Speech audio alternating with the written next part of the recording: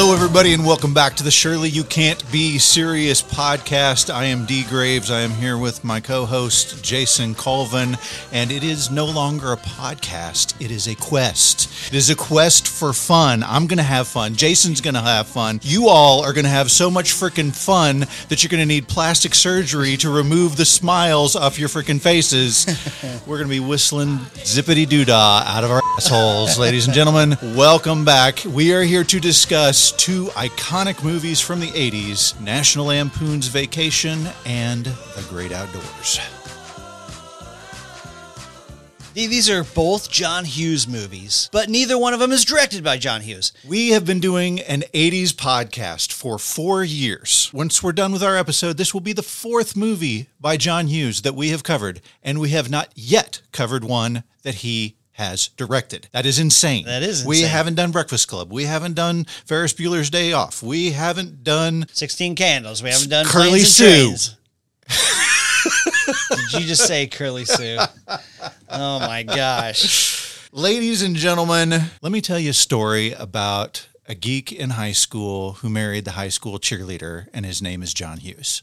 Oh, great. I'm at your feet. Let's go. I will go into his history in just a bit. First, let me say this. This is just a side story, right? The Great Outdoors is directed by Howard Deutsch, right? And he's kind of one of John Hughes' go-to guys when John Hughes can't direct the movies. He is the go-to guy when John Hughes can't direct it. Exactly. The way he puts it is, I am Salieri to the John Hughes Amadeus. That's good. And so he's telling this story about when they're in the midst of shooting Some Kind of Wonderful, and they realize that they need a rewrite on a scene that they've got for the next day, 2-page rewrite, and he ends up falling asleep on John Hughes' couch. He wakes up and John Hughes hands him 50 pages of stuff. And he's like, this was a 2-page rewrite. What is this? And he's like, well, yeah, I didn't do that. I did this instead. Hands him these 50 pages, and it's the first 50 pages to Ferris Bueller's Day Off. It's incredible. The guy was, as Kevin Smith puts it, the Shakespeare of the 80s. Like, he could sit down at a typewriter and put forth genius in no time. Like, there were no hard, long, laborious writing sessions with him. He would put himself in a room for the weekend, and at the end of the weekend, he would come out with a movie. Yeah, just go in, knock it out. Oh, by the way, here's weird science. I did this in 3 days. Yeah. Or 2 days. Yeah. Now, guys, I'm going to digress significantly at this point. I got to talk about this for a second, okay? So this past week, I saw the movie The Flash, and I was very excited. I even remember watching the movie and thinking to myself, these guys have got it. Jason has said, when we talked about Top Gun Maverick, we said he figured out the formula, right? You throw back to certain spots, and then you give us something new. And I'm watching The Flash, and I'm thinking to myself, they've got the formula right. They threw back to the right things. And I'm not going to spoil it unless you haven't seen the preview. If you haven't seen the preview, skip the next 15 seconds. But Batman 89 is a big part of this movie, and I felt like they absolutely nailed a new movie by throwing back to an old movie. Jason gives it a C+. So I ask you all, just once you've seen the movie, send us an email, hit us up on Twitter, hit us up on Facebook, and tell us which one of us is right. I'm giving this movie a solid A. Jason gives it a C+. I will say this. You know how much I hate CGI. The CGI is a distraction, but I just knew that going in, and I put it aside, and I said, I'm not going to worry about the CGI and the bad CGI that's DC always does. I'm just going to enjoy the story. And I felt like it was a great story. Yeah, you did. You, not so much. Well, I liked it. I do think there was some missed opportunity there. I think it could have been better. I do think it was the Barry Allen character was annoying, and then you had him on screen 2 times for the entire, and I've come to grips with myself. I think what I really wanted was Batman 89 Part 3. Right. And Batman, so, and that's not what it was. Maverick.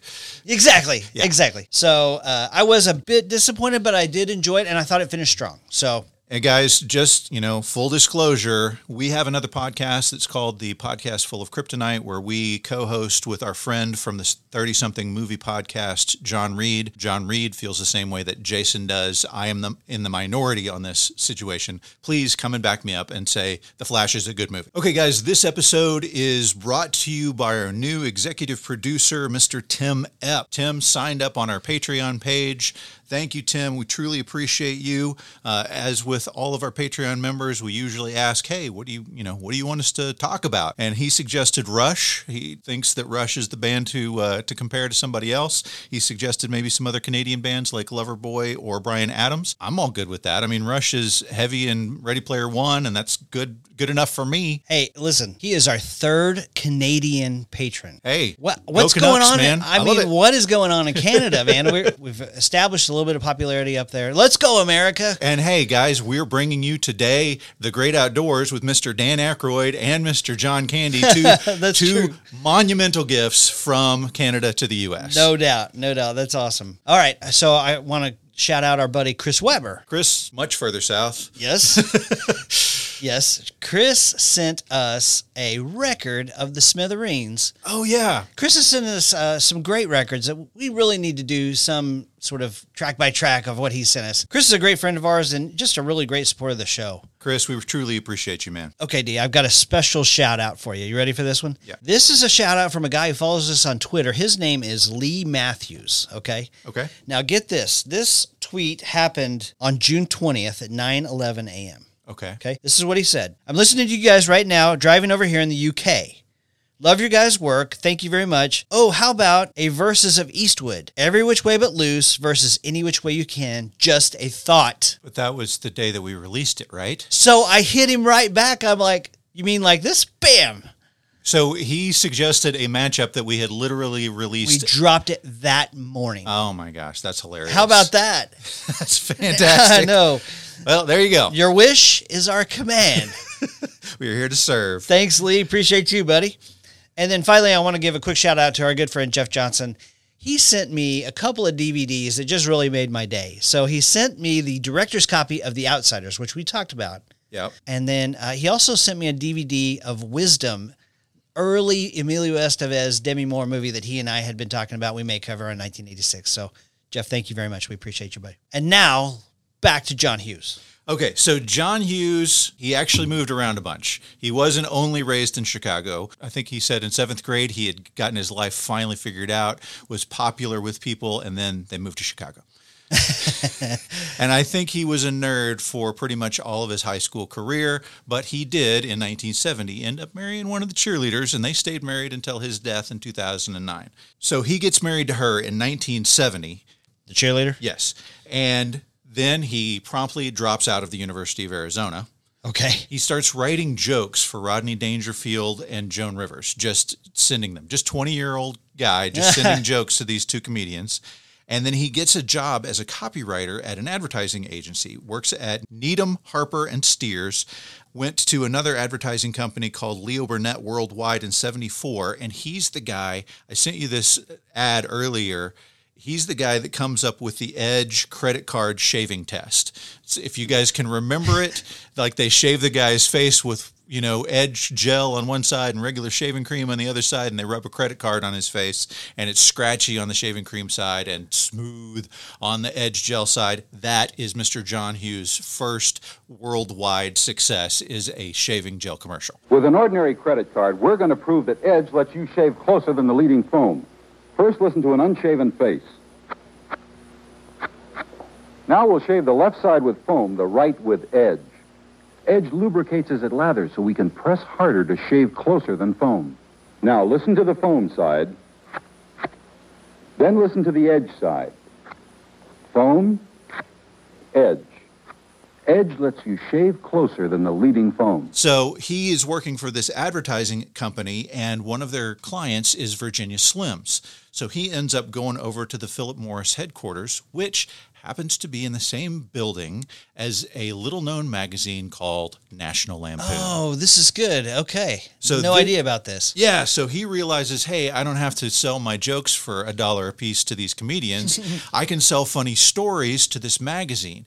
And P.J. O'Rourke, who is kind of the main guy over at National Lampoon at the time, said he would write things so fast that we almost couldn't keep up with him. So some of his submissions were things called April Fool's Day and My Penis and My Vagina. Okay. All in these kind of kid perspective storylines, right? Sure. And one of them was called Vacation 58, from the point of view of a little kid who goes on a vacation road trip with his family. That is what leads us into this movie, the National Lampoon Vacation movie. And from that story, Vacation 58, we also get parts of Christmas Vacation. Yep. That we've already talked about. Yes. Yeah, there are all kinds of things that spill over into the other vacation movies. I mentioned earlier, we've covered a few John Hughes. We covered Christmas Vacation and we covered Home Alone. Again, different directors on those. But in rewatching Vacation, it's so much, like you can tell that Christmas Vacation is like, let's pick up some of these best parts. You got the SWAT team at the end. You've got the loss of control by Clark when everything is finally hit its peak and he loses it and cusses everybody out. And when he kidnaps his boss at the end of Christmas Vacation, yeah, they actually do a great job. It's funny and it's lighthearted and the whole family's there and it's a Christmas thing. That was the deleted ending for the original Vacation movie. Right. Like they took it to theaters. They filmed that where he kidnapped his boss, and Harold Ramis said there was not a laugh for the last 20 minutes of the movie. Right. So the who they kidnap instead of his boss is Roy Wally, yeah. Roy Wally, exactly. Yeah, he's in some mansion and they go in and kidnap him and force them to do dances, like him and the other rich guys to do dances. And then later he takes over a plane, which shows up in European Vacation. Yeah. And yeah, last bit, they're like, nope, this isn't working. So they literally come back 6 months later to shoot the ending that we all know, where they end up at Wally World and they bring in John Candy. And that's how you get one of our major connections between these two movies. Well, and also, if you'll notice, Anthony Michael Hall is about 6 inches taller at Wally World than he is the entire rest of the movie. Yeah. Pretty crazy. Yeah. So this was not his first script to be made. There was another one. Okay. It was called National Lampoon Class Reunion. Yeah. And it was a dismal failure. Yeah. National Lampoon had come out with Animal House and then had come out with National Lampoon Class Reunion, fail. National Lampoon Goes to the Movies, fail. So they weren't doing too well at this point. Now, the editor for National Lampoon, I talked about him on our Christmas Vacation episode, is a guy named Matty Simmons. Now, if you don't remember, Matty Simmons is one of the guys who was a creator of the first credit card, in addition to being a huge movie producer and a... What are you talking about? Yeah, Diners Club card first started with Matty Simmons because he did food reviews. That's what happened. Go check out if you want. If you want the full story, go check out our Christmas Vacation episode. I forgot about that. Okay, keep so going. He's got this story, Vacation 58, that John Hughes has written, and he brings it to his buddy Jeffrey Katzenberg. Right. And Jeffrey Katzenberg's like, nah, won't work. It's too episodic. Yeah, I mean Jeffrey Katzenberg has had a lot of very good decisions in his life. Yeah, this was not one of them. That's right. It's like it won't work. Yeah. They're going here, they're going there, they're going here, they're going there. There's not a movie there. Yeah. Matty Simmons is like, yeah, because it's a vacation. That's the way it's like a road trip. It's a road trip. Yeah. They're going places. It is episodic. Turns out that's the way life is. You go from one chapter to the next. Have you ever been on a road trip before? So that doesn't work. And so he ends up with his agent going over to Warner Brothers. And Warner Brothers, all of them are like, nah, not really interested in that story either, except for one guy named Mark Canton. Mark Canton is a relatively new executive at Warner Brothers, and he's like, I love it. I want to do it. Let's figure out how to do it. And they make it happen. Now, Mark Canton, this is his first big movie. He goes on to do Purple Rain, Batman 89, the Lethal Weapon series. Not a bad record and a good start off with this movie. Wow.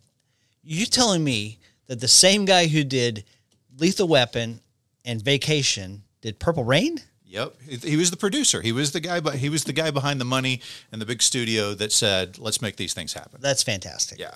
So here's the interesting thing. At this point, so Matty Simmons says that he bought this at a embarrassingly low price, like insultingly low to John Hughes. Yeah. And he said, now he's gone on to do better things, and of course, so he's okay, so he doesn't really feel that bad anymore. Right. Well, and credit to Matty Simmons, he made it a part of the contract that John Hughes would be the guy who would write the screenplay. So John Hughes writes the screenplay for National Lampoon Vacation. Again, he does it from the perspective of Rusty. Yes. Not of Clark. Right. But Harold Ramis gets involved and Chevy Chase get involved, and they say, let's make it from the dad's point of view instead of the kid's point of view. Yeah, that absolutely happened. But here's the deal. You hire Harold Ramis, who just came off the success of Caddyshack, right? Yeah.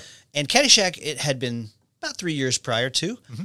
and it didn't do great at the box office, but it had really built a strong cult following. Absolutely. And of course, Chevy Chase is like the coolest guy in the world at this point. He'd been in Foul Play, he'd been in Caddyshack, Under the Rainbow, Saturday Night Live.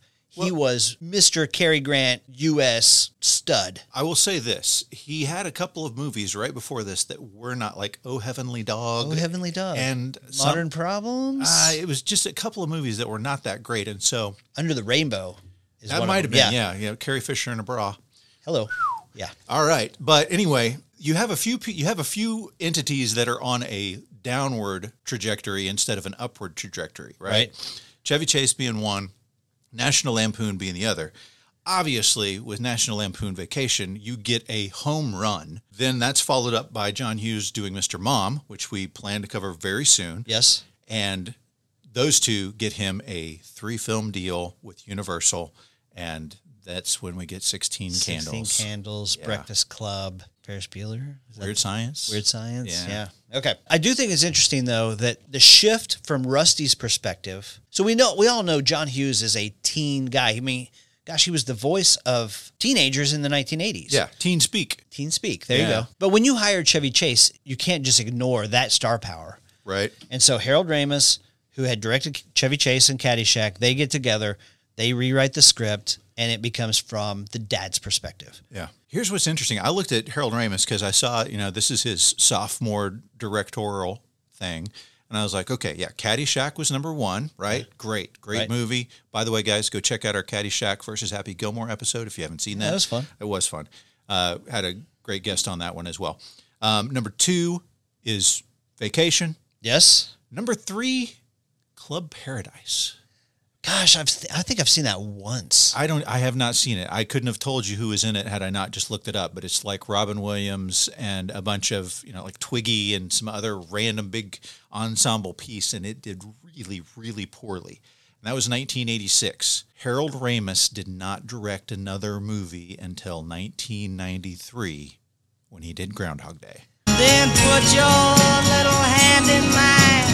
There ain't no... Go back and check out our Groundhog episode. Versus Multiplicity. I had to think hard. I was like, what did we compare Groundhog Day to? It was so lopsided, that particular matchup. Yeah. But yeah, check out Multiplicity and Groundhog Day. So that's interesting because right after he directs Vacation, Harold Ramis stars in Ghostbusters. Yeah. Which, second biggest movie of 1984? Yeah, I think so. I mean, huge, right? Here's something for you that I just ran a bit of trivia that happened because I happened to watch the Shawshank Redemption in the last week. Yeah. The warden from Shawshank Redemption. Yes. He's the guy who plays Harold Ramis's ghost in Ghostbusters Afterlife. I was like, those two guys don't look anything alike, but they put the right prosthetics on his face, and I guess whatever features he has, they matched up very well with what Harold Ramis looked like. I thought they just took they just created a CGI of Harold Ramis's face, but no, it was actually the warden from Shawshank Redemption plays the ghost of Harold Ramis. You are blowing my mind. There you go. Just a random thing that happened in life, not even for this episode. You are blowing my mind, There you Miss Fussy Britches. Is it being too obtuse? Okay. Hey, here's something interesting. Chevy Chase, when he was signed on to do Vacation, he went to Harold Ramis. He's like, listen, I'm not a father. How do we play this guy? And I could not believe it because he seems like the every dad. Yeah. I mean, I really think he nails this part. Chevy Chase, his two best roles, in my opinion, are Clark Griswold and Fletch. Those are the movies that he does the absolute best in. Sure. I just couldn't believe he wasn't a dad at that point. Yeah. All right, D, so I've got a question for you. Yeah. Okay.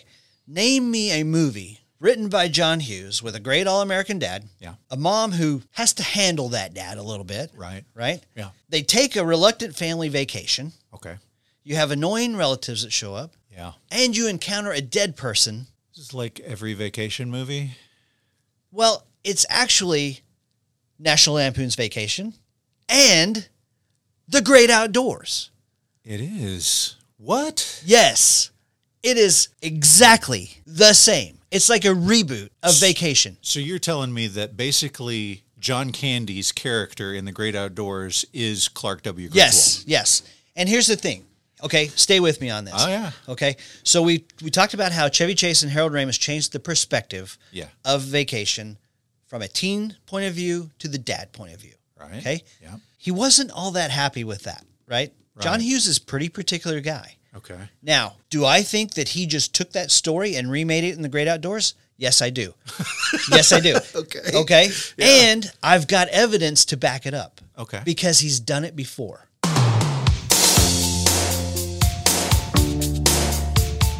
Okay. All right? Stay with me on this. Yeah. Now, I know that you haven't seen these two movies, but we're going to cover this at some point. Right. The movie Pretty in Pink. Yeah. Molly Ringwald, Andrew McCarthy, James Spader, John Cryer. Right. Right? And you have this sort of love triangle. Is that before or after Superman? That's before. Yeah. It's good. Okay. He was so dismal in Superman. All right. Sorry. Digression. Dude Go of ahead. Steel. Okay. They finish out Pretty in Pink. Andy, the Molly Ringwald character, she ends up with John Cryer's character. Right. Well, the studio says, no freaking way. Cut that. There's no way we can do that. And then they change it, and you have the epic reunion of Andrew McCarthy and Molly Ringwald, which test audiences hated the original ending, which was the John Hughes ending. Okay. The studio said, no, we're going to change it. John Hughes is like, heck no, we're not changing it. No, we're changing it. Yeah. Right? So they remade it where she ends up with the boyfriend. Touch you once, I touch you twice, I won't let go. Right. You have the swell of the music from OMD, and everybody loves Pretty in Pink. Right. Well, John Hughes was not happy, and he was very, very mad about that. He wants the cheerleader to end up with the geek. Right. Right? So basically, he turns right around and does Some Kind of Wonderful, which is a reboot of Pretty in Pink, where he does what he wants, and it's the exact same thing. So if I understand your theory, Yes. he was unhappy that they changed National Lampoon Vacation storyline. And so, 5 years later, he does it again and gives it his own storyline. Yes. And that's why we're comparing these Yes. two movies today. Yes. All right. It's I love the it. same movie, just revamped a little bit. I love it. I love it. All right. Instead of Cousin Eddie, you get Cousin Roman. Yes. Wow. Yes. You're blowing my mind. I love it. I love it. So this goes into our summer of 1988. The Great Outdoors came out June 17th, 1988. Just to touch on this, guys, we're talking about 1983 and 1988. We're talking about these movies are celebrating their 40th and 35th anniversaries this year. I can't believe these movies are this old, man. I know, right? We're getting old. Yeah. This movie, The Great Outdoors, was originally titled Big Country. Right. This was the 25th biggest movie of 1988. Well, okay. That's something. 1988 was a pretty good year for movies. I mean, honestly, to be 25th is still pretty darn good. Yeah. Yeah. Did you see this in the theaters? Yes. Okay. Yeah. Did you enjoy it? Yes. Okay. 100%. This is 2 thumbs up for you? 100%. Okay. Good. Good. Okay. So once again, written by John Hughes, directed by Howard Deutsch. Let's talk about him for just a second. Right. Yes. Howie is, I think, what he goes by. But as we said, he's If you call him Howie again, I'm going to... Howie Deutsch. That's what his wife calls him. Oh, okay. No, it's okay. Go ahead. Call him Howie. It's fine. If you're hearing this and you're upset, just give me a call. I'll be happy to apologize in person. Howard Deutsch directed the beautiful Leah Thompson in Some Kind of Wonderful. Yeah. Right? We talked about how he steps in and he directs the movies that John Hughes doesn't, basically. So he directs Some Kind of Wonderful. He starts dating his leading lady and ends up marrying her, and they've got kids, and they're still married. Awesome. Yeah, it's So fantastic. it is great. By the way, just on Leah Thompson, I'm going to be bringing up Back to the Future shortly. And for those of you that don't know, Back to the Future is my favorite movie from the 1980s, so I will be bringing it up later in the podcast. I won't tell you when. It'll just be a surprise. That's fine. That's Okay. fine. All right. We actually talked about Back to the Future last week when we talked about Clint Eastwood, the biggest yellow belly in the West, right? I think it should be in every episode. So anyway, Howard Deutsch comes in to direct The Great Outdoors, which is why it's a little bit campier than maybe the other more serious John Hughes stuff. You mean like Vacation? And yeah, You think it's more campy than Vacation? well, that was directed by Harold Ramis. So Right. it's not Breakfast Club. Right. You know what I mean? Right. So, I mean, you have talking raccoons. Okay? Subtitled. I am not a fan of the talking raccoons in chipmunk speak. Yeah. Yeah. Okay. So yes, I do believe The Great Outdoors is just a revamp of Vacation. Fantastic. Okay. I can live with that. I can live with that. Cool. Just one more thing on Vacation. Yes. It was released July 29th, 1983. We're coming up on the 40th anniversary. Yeah. That weekend, it opened against Private School and Kroll. Oh, Kroll. There's a throwback. Yeah. When are we going to do our Kroll versus Beastmaster episode? I don't know. Maybe next year. Before we get into the movie, I want to talk one thing I want to bring up real quick. Yeah. The movie poster. Let's talk about both movie posters. Let's talk about both movie posters. Okay, let's talk about both movies posters. How about we do that? Echo? What? Echo? All right, Oh my yes. Let's gosh. talk about both movie Let's posters. talk about both movie posters. All right. So the first one, National Lampoon's Vacation, one of my all-time favorite movie posters. Yeah, it's fantastic. It's like dazzling, right? Right. You have Chevy Chase, who's muscled up and he's ripped up and he's got the tennis racket and he looks like a gladiator champion dad. He looks like Conan the Barbarian, He does. which was also a big movie in that time period. That's right. But I looked, there isn't a Conan the Barbarian poster that is identical to this one. But as it turns out, the guy who did the poster did a whole lot of Conan the Barbarian artwork. Yes. That guy's name is Boris Vallejo. He also did posters for Barbarella, Okay. The Empire Strikes Back, Oh, wow. and Q the Winged Serpent. Oh. You remember that movie? We have talked about this before. Why Yes. in the world have we talked about that? I don't remember I what feel like context maybe it we was talked a about. special effects. Maybe it.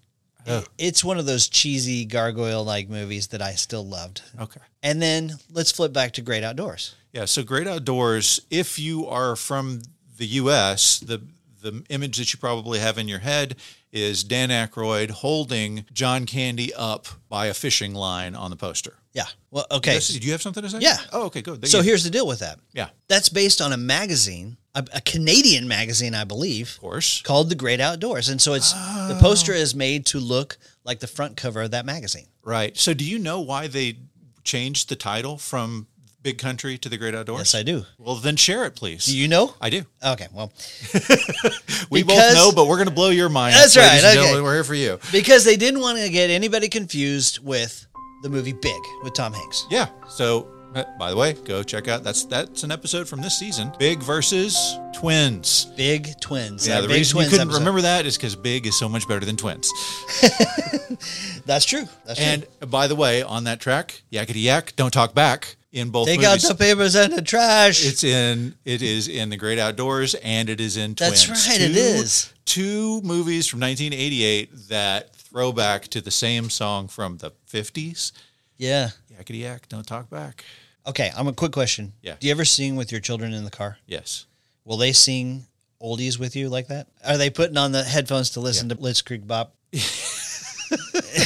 I don't think I have any kids that listen to the Ramones, but Hey, I will tell you something. I do really love the scene. Of course, we talked about Ellen Griswold, Beverly D'Angelo, who was in Every Which Way But Loose, we covered a couple of weeks ago. Yeah. She was a singer. Mockingbird, tell me everybody, have you heard? Have you heard? He's gonna He's buy gonna me a buy me mockingbird. a mockingbird. And if that If that mockingbird don't sing, mockingbird don't sing, he's gonna buy he's gonna me a buy diamond me ring. a diamond ring. And if that If that diamond ring don't don't shine, shine, it's gonna shine. yeah. And so she's like nailing it. Yeah, with, she's getting the harmonies. I literally had that thought as I was watching again. I'm like, I can tell that she's a singer now. And I also had the thought, I wonder if the Farrelly brothers deliberately did the throwback to It's got to be. Mockingbird. I It would has to think be, so, right? Yeah. But it never occurred to me until I would rewatch the movie. I'm like, oh, they're singing Mockingbird, the exact same thing that they do in Dumb and Dumber.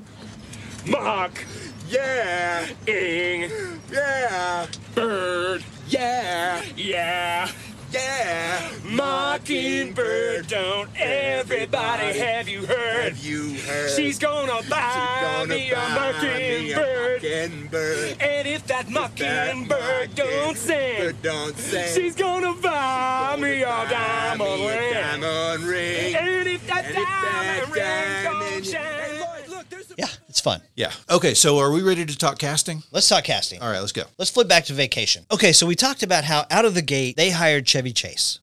I gotta be crazy. I'm on a pilgrimage to see a moose. Praise Marty Moose. which was the coolest, funniest guy in America at that moment. Now, he had taken a couple of steps back, but he was still going strong from Saturday Night Live and Foul Play. And once you got him on board, now you've got a movie. But here's the guys that they were looking at. Now, let's step into the alternate universe where you can imagine somebody else playing Clark W. Griswold, okay? Yes. Bill Murray? Well, of course. Bill Murray and Chevy Chase were pretty interchangeable in the 1980s. Well, yes, they were the rivals.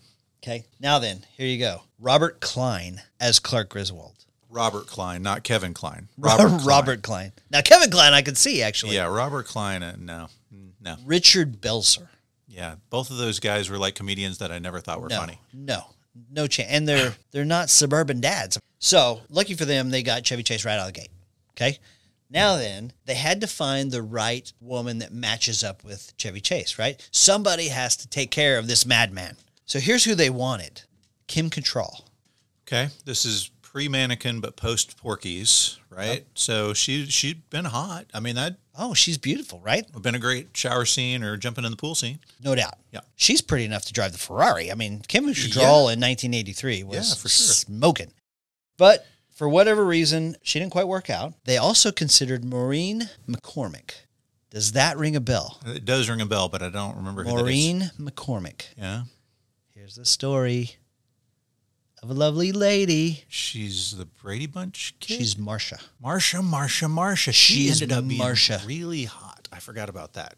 Huh? Could you see her as Ellen Griswold? Maybe, yeah. To me, that was mind-blowing. Marsha Brady as the mom. Yeah, okay. You know? I like it. Okay. They wanted somebody sweet, but sexy, right? Nailed that. Had to be matronly, sort of motherly, but also had to be, hot, Yeah. right? They wanted somebody hot and kind of spicy. Yeah. So they bring in Beverly D'Angelo. She was 30 at the time. Okay. And she didn't want anything to do with it. She's like, I don't want to play the mom. I want to play the hot woman, Uh-huh. But when she shows up, she said she and Chevy just kind of fell into this relationship. Uh-huh. Okay, let's go. Come on. Where's Edna? She's in the car. Good. Come on, kids. Get your butts in the car. Go. Don't you want to look at the Grand Canyon?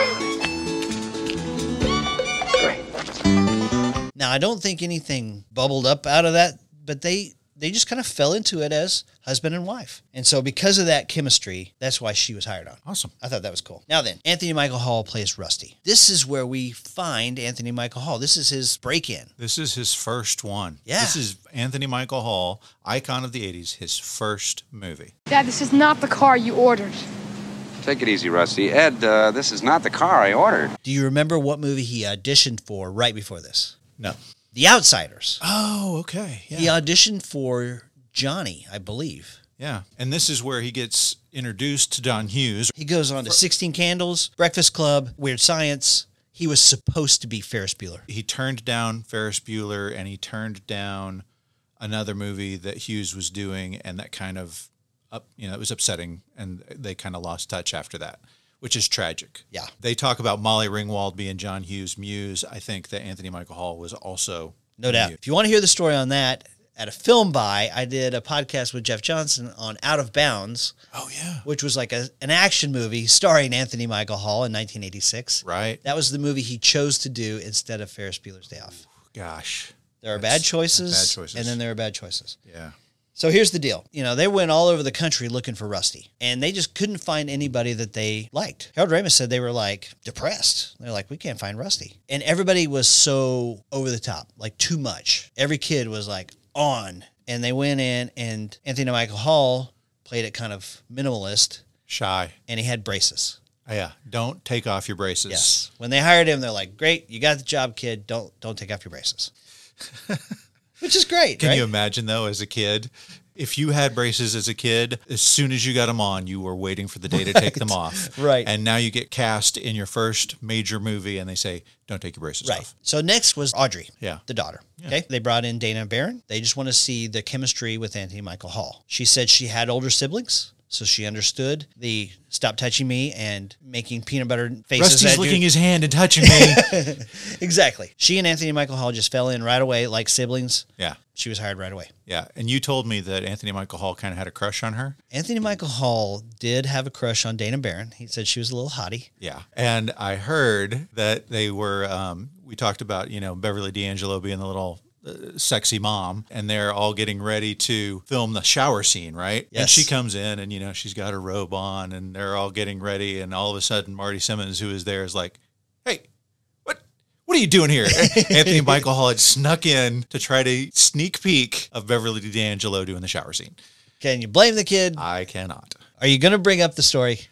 So We're finally here. Yes, it was 1983. I was 7 years old. I've told this story a million times, but I'll tell it again. It was 1983. I was 7 years old, and my cousins and my brother and I bought tickets to see the movie Snow White, and we walked into the theater and theater hopped from National Lampoon Vacation to Risky Business to Trading Places. And so in one day, I saw Jamie Lee Curtis's boobs, Rebecca De Mornay's boobs, and the first one, the one that changed my life, the one that I went, oh my gosh, I didn't know they could do this in movies, was Beverly D'Angelo.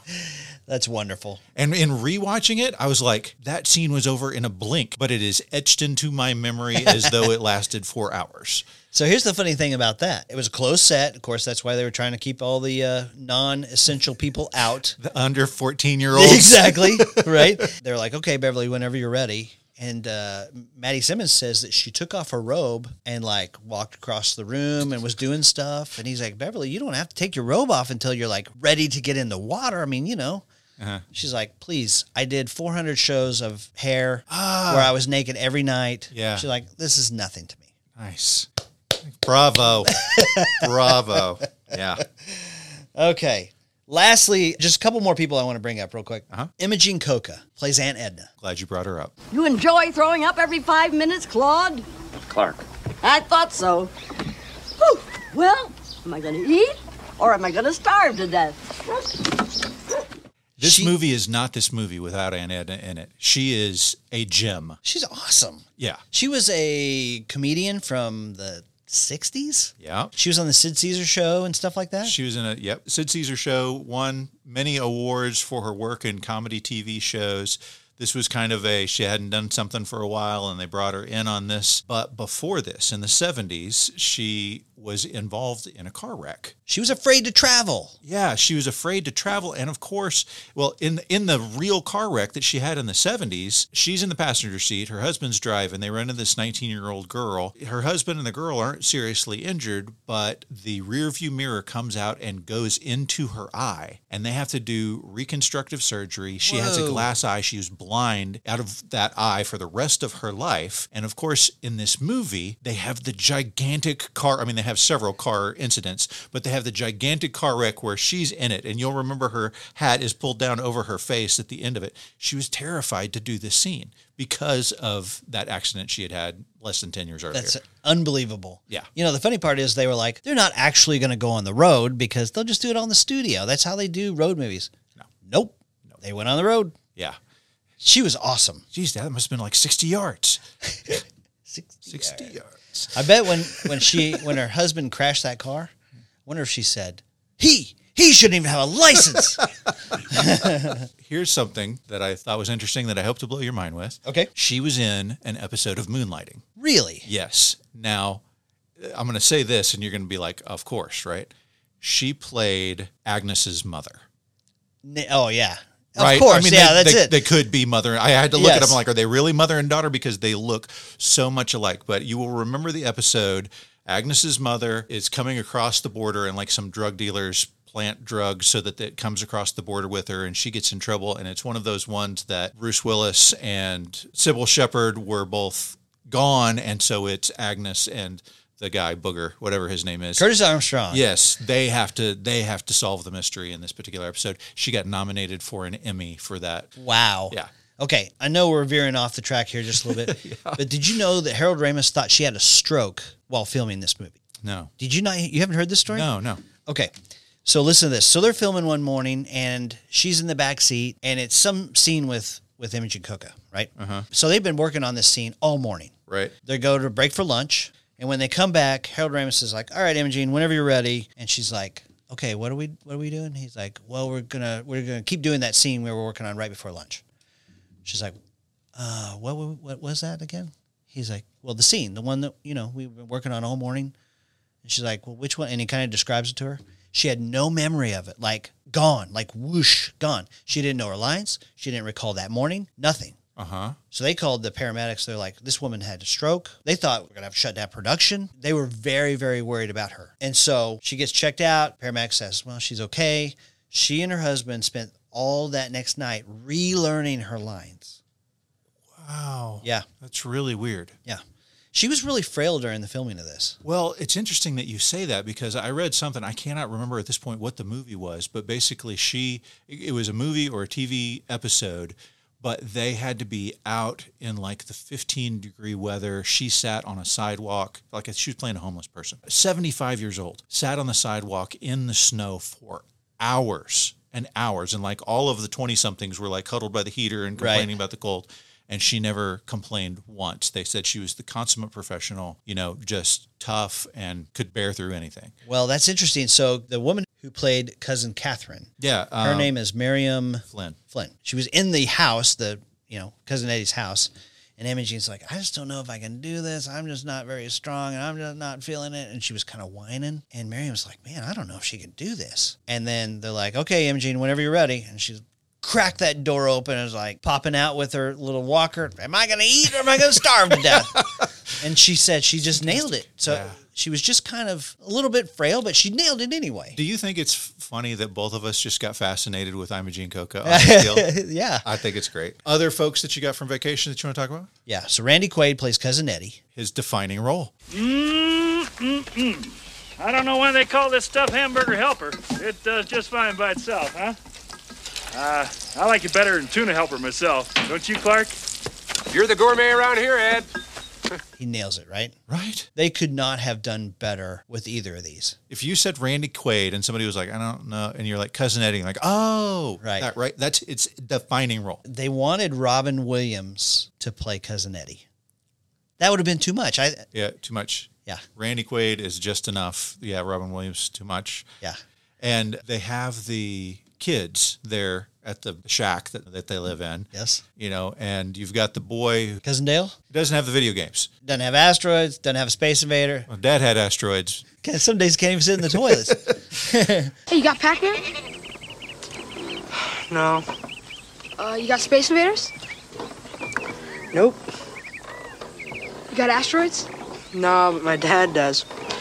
Can't even sit on the toilet some days. And then there's the sister. Cousin Vicky. Cousin Vicky is Jane Krakowski? Exactly. I'm going steady, and I French kiss. So everybody does that. Yeah, but Daddy says I'm the best at it. So in the 90s, when I started watching Ally McBeal, I'm like, oh, that's the cousin from Vacation. And now she was a huge Broadway star. She's been in a ton of stuff. 30 Rock. Yeah, she's all over the place. Yeah. This is where she got her start. Yeah. Of course, you have John Candy as Russ Lasky, the security guard at Wally World. Yes. They brought him in the last second. Yep. And I would make an argument that he may be John Hughes's most valuable player ever. Right? I mean, he's up there with Molly Ringwald and Planes, Trains, and Automobiles, Uncle Buck, Home Alone, Great Outdoors. He plays Gus in Home Alone. That's right. Whenever you need something to perk up the funny, you bring in John Candy. Yeah. Okay, one more person. Two more people I want to talk about. Okay. Christy Brinkley may have been the most beautiful woman on the planet in 1982 when they filmed this. Yeah. She was not an actor.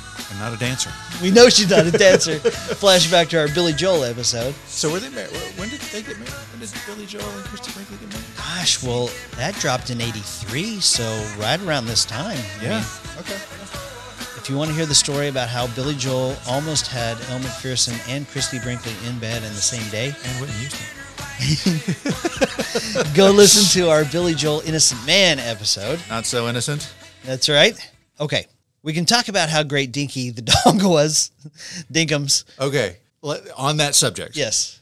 The cop. James Keach, yeah. James Keach, brother of Stacy Keach. Yes. Do you know what the penalty is for animal cruelty in this town? I'm sure it's pretty stiff. Well, it's probably pretty stiff. I had no idea. Not only is he the brother of Stacy Keach, he married and is still married to Jane Seymour. What? Dr. Quinn, medicine woman. What are you, solitaire? Yes. What are you talking about? Yeah. That is unbelievable. Well, yeah, bravo, guy. Bravo. I watched the behind the scenes on this movie, Chevy Chase said he delivered the line better than any line he's ever heard in any of his movies. James Keach, do you know what the line is? No. Explain this, you son of a bitch.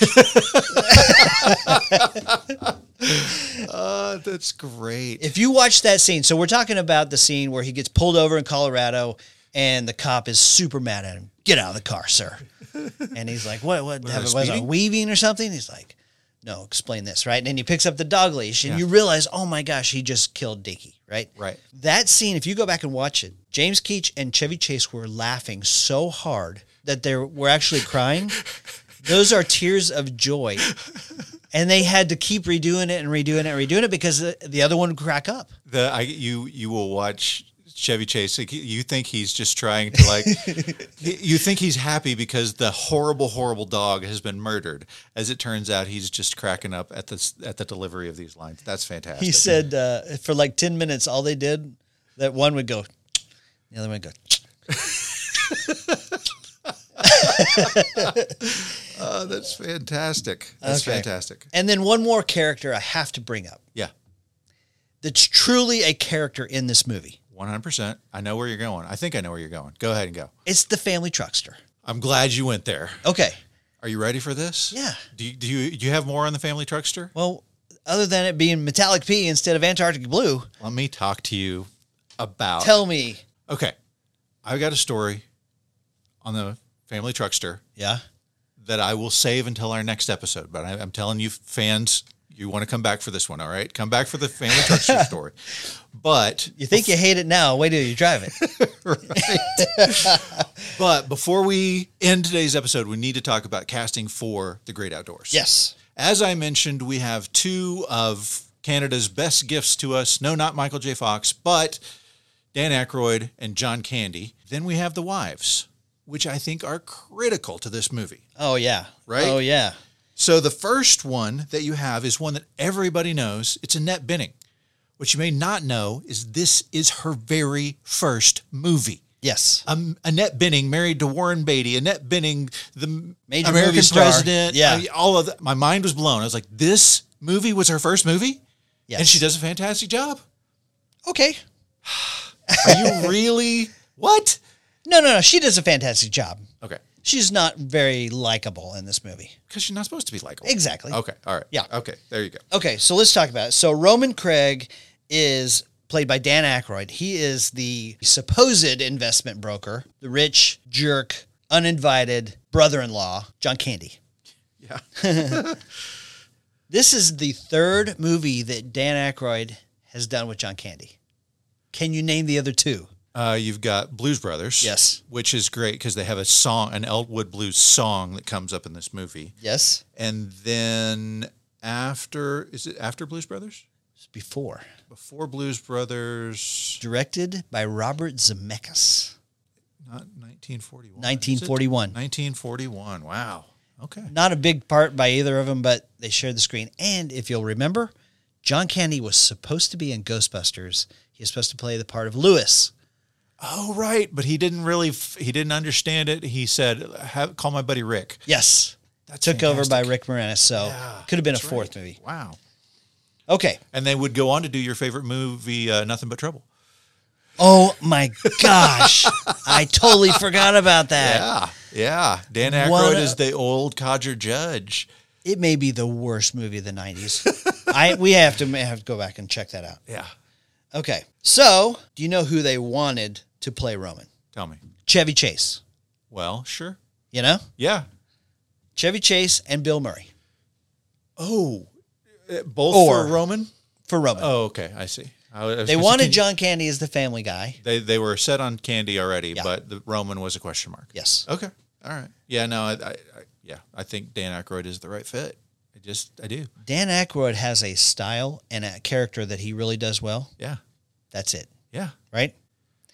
Bill Murray, he's too likable. Even when he tries to play a turd, like in Scrooged, he comes off as sympathetic and likable. Yeah, I suppose so. Okay. John Candy, as we talked about, he is John Hughes' MVP. When we need funny, right? He's his go-to guy. By the way, we didn't talk about this, but let's touch on this real quick. John Hughes didn't direct The Great Outdoors, even though he was like, I'm going to redo Vacation and do it the way that I wanted to. He didn't direct The Great Outdoors. Do you know why? No. Because there was another movie with John Candy going on at the same time called Planes, Trains, and Automobiles that he said, I really want to work with Steve Martin. And so he directed John Candy in Planes, Trains, and Automobiles while The Great Outdoors was being filmed by Howard Deutsch, right? Now, there's another movie that John Hughes was doing at that same time as well called She's Having a Baby. Yes. You'll remember at the beginning of Planes, Trains, and Automobiles, there's this cool cameo by Kevin Bacon because both of these movies are happening at the same time. Yeah. Well, She's Having a Baby, the end of the movie, the kind of what happens is they're trying to think of a name for the baby. And then the rolling credits, they have all of these cameo appearances by these various stars. One of them is Bill Murray, who is obviously shooting Scrooged at this time. Yes. And then you also have Dan Aykroyd and John Candy, who are obviously filming The Great Outdoors. You can see the wood paneling behind them. That's awesome. Yeah. By the way, you know why Chevy Chase did not take The Great Outdoors? Tell me. He was shooting Funny Farm, which is about a city guy who goes to the great outdoors and comes into all these misadventures. Man, that was a bad movie. I do not like Funny Farm. Are you crazy? I am not crazy. But again, I didn't see it until I was an adult. We talked about this with Twins. If you don't see the 80s movies either when you were a kid or when you were a kid in the 80s. Sure. It makes a difference. No doubt about it. Huge difference. By the way, Funny Farm, better than Great Outdoors. Shut your mouth. No, I'm serious. Oh, my gosh. Okay. You're tipping your hand a little bit. Let's talk about Lucy Deakins for just a second. Okay. Lucy Deakins. I married a girl who looks like Lucy Deakins. Okay. Yeah. Agree? Yeah, I guess so. Yeah. She got it a lot, especially as a kid. But yeah, she got it a lot. Had curlier brown hair back Cammy then. and Casey. Yeah. Yeah. Okay. Yeah. And she was also in The Boy Who Could Fly. Okay. That was kind of these were her two big movies of the day. But she did not stay in acting. Right. She decided to go ahead and go to law school. She graduated a few years after I did and is now a partner at a firm that has her name in it. Something Deakins and something. Yes. You can literally look it up and see her as one of the counsel attorneys for this law firm. It's nuts. It's in Denver? It's in Colorado, yeah. Same place where Dinky was killed on the road. Maybe she went back to help pick up the carcass. Yeah. Okay, and then for the brother, you have Mr. Christopher Young. Yeah. Now, Christopher Young, his first role is also in the early 80s in a TV series we all know called Max Headroom. Okay. Do you know what his character's name is? Chris. No. Max. Bryce Lynch. Stop it. That is why in the book Ready Player One, when he decides to sneak into the IOI credit bureau and pretend he's somebody else, his pseudonym is Bryce Lynch. My mind is not only blown, but destroyed. That was amazing. For being a big Ready Player One fan, then that's a big bomb. You're welcome. Good job. Thank you. So also since then, he has done some directing and producing. He has produced no less than 12 Kelly Clarkson videos. Okay. Hey, everybody's got to have something that you're good at. Might as well be Kelly Clarkson videos. That's fantastic because right next to his name in my notes, I say, he has done nothing. Okay, so we talked about Annette Bening. By the way, I said this was her film debut. She was acting. She had gotten a Tony in 1987, right before this. She'd been on Broadway. She played Lady Macbeth with a lot of acclaim at the American Conservatory Theater. But we haven't talked about the other very important wife. Her name is Stephanie Faracy. Stephanie Faracy. Her debut was on a show called Laverne and Shirley. Yeah, which we talked about in our best TV themes of the 70s. And connection to Annette Bening, she was also in Heaven Can Wait. Is that right? Yeah. How about that? Starred with Warren Beatty, starred with Annette Bening. Maybe she introduced him. Who knows? That's true. I love her in this movie. She may be the best, most likable character in this entire movie. Yeah, I mean, she keeps it all together. She does. She is the Ellen of The Great Outdoors. And literally, she's the one with the least amount of star power. She's my favorite character. Yeah. She was in Frasier. Oh, okay. She is one of the girls that was always hitting on Niles. She was also in Blind Date, another one of your favorites. Really? Oh, man. Awesome. You know who else was in Frasier? Mr. Robert Prosky, the guy who plays Wally, the owner of the resort. Right? The guy who plugs the shotgun in? The guy who tells them that they're kissing a dead person. So he was in Frasier. He was in Mrs. Doubtfire. He played Rebecca's dad on Cheers. He's been in some stuff. Yeah. And then, of course, Hillary Gordon and Rebecca Gordon are the twins, Roman and Kate's twin daughters. They're totally weird this entire movie. They played Harrison Ford's twins in the movie The Mosquito Coast. That's all I got on casting for The Great Outdoors. Okay, guys, that does it for episode 1. Come back for episode 2, where I will share my story about the Wagon Queen family truckster, and we will talk about music, we will talk about reception, and we will talk about our final judgment on which of these two movies is the best. Yes. Too much pain.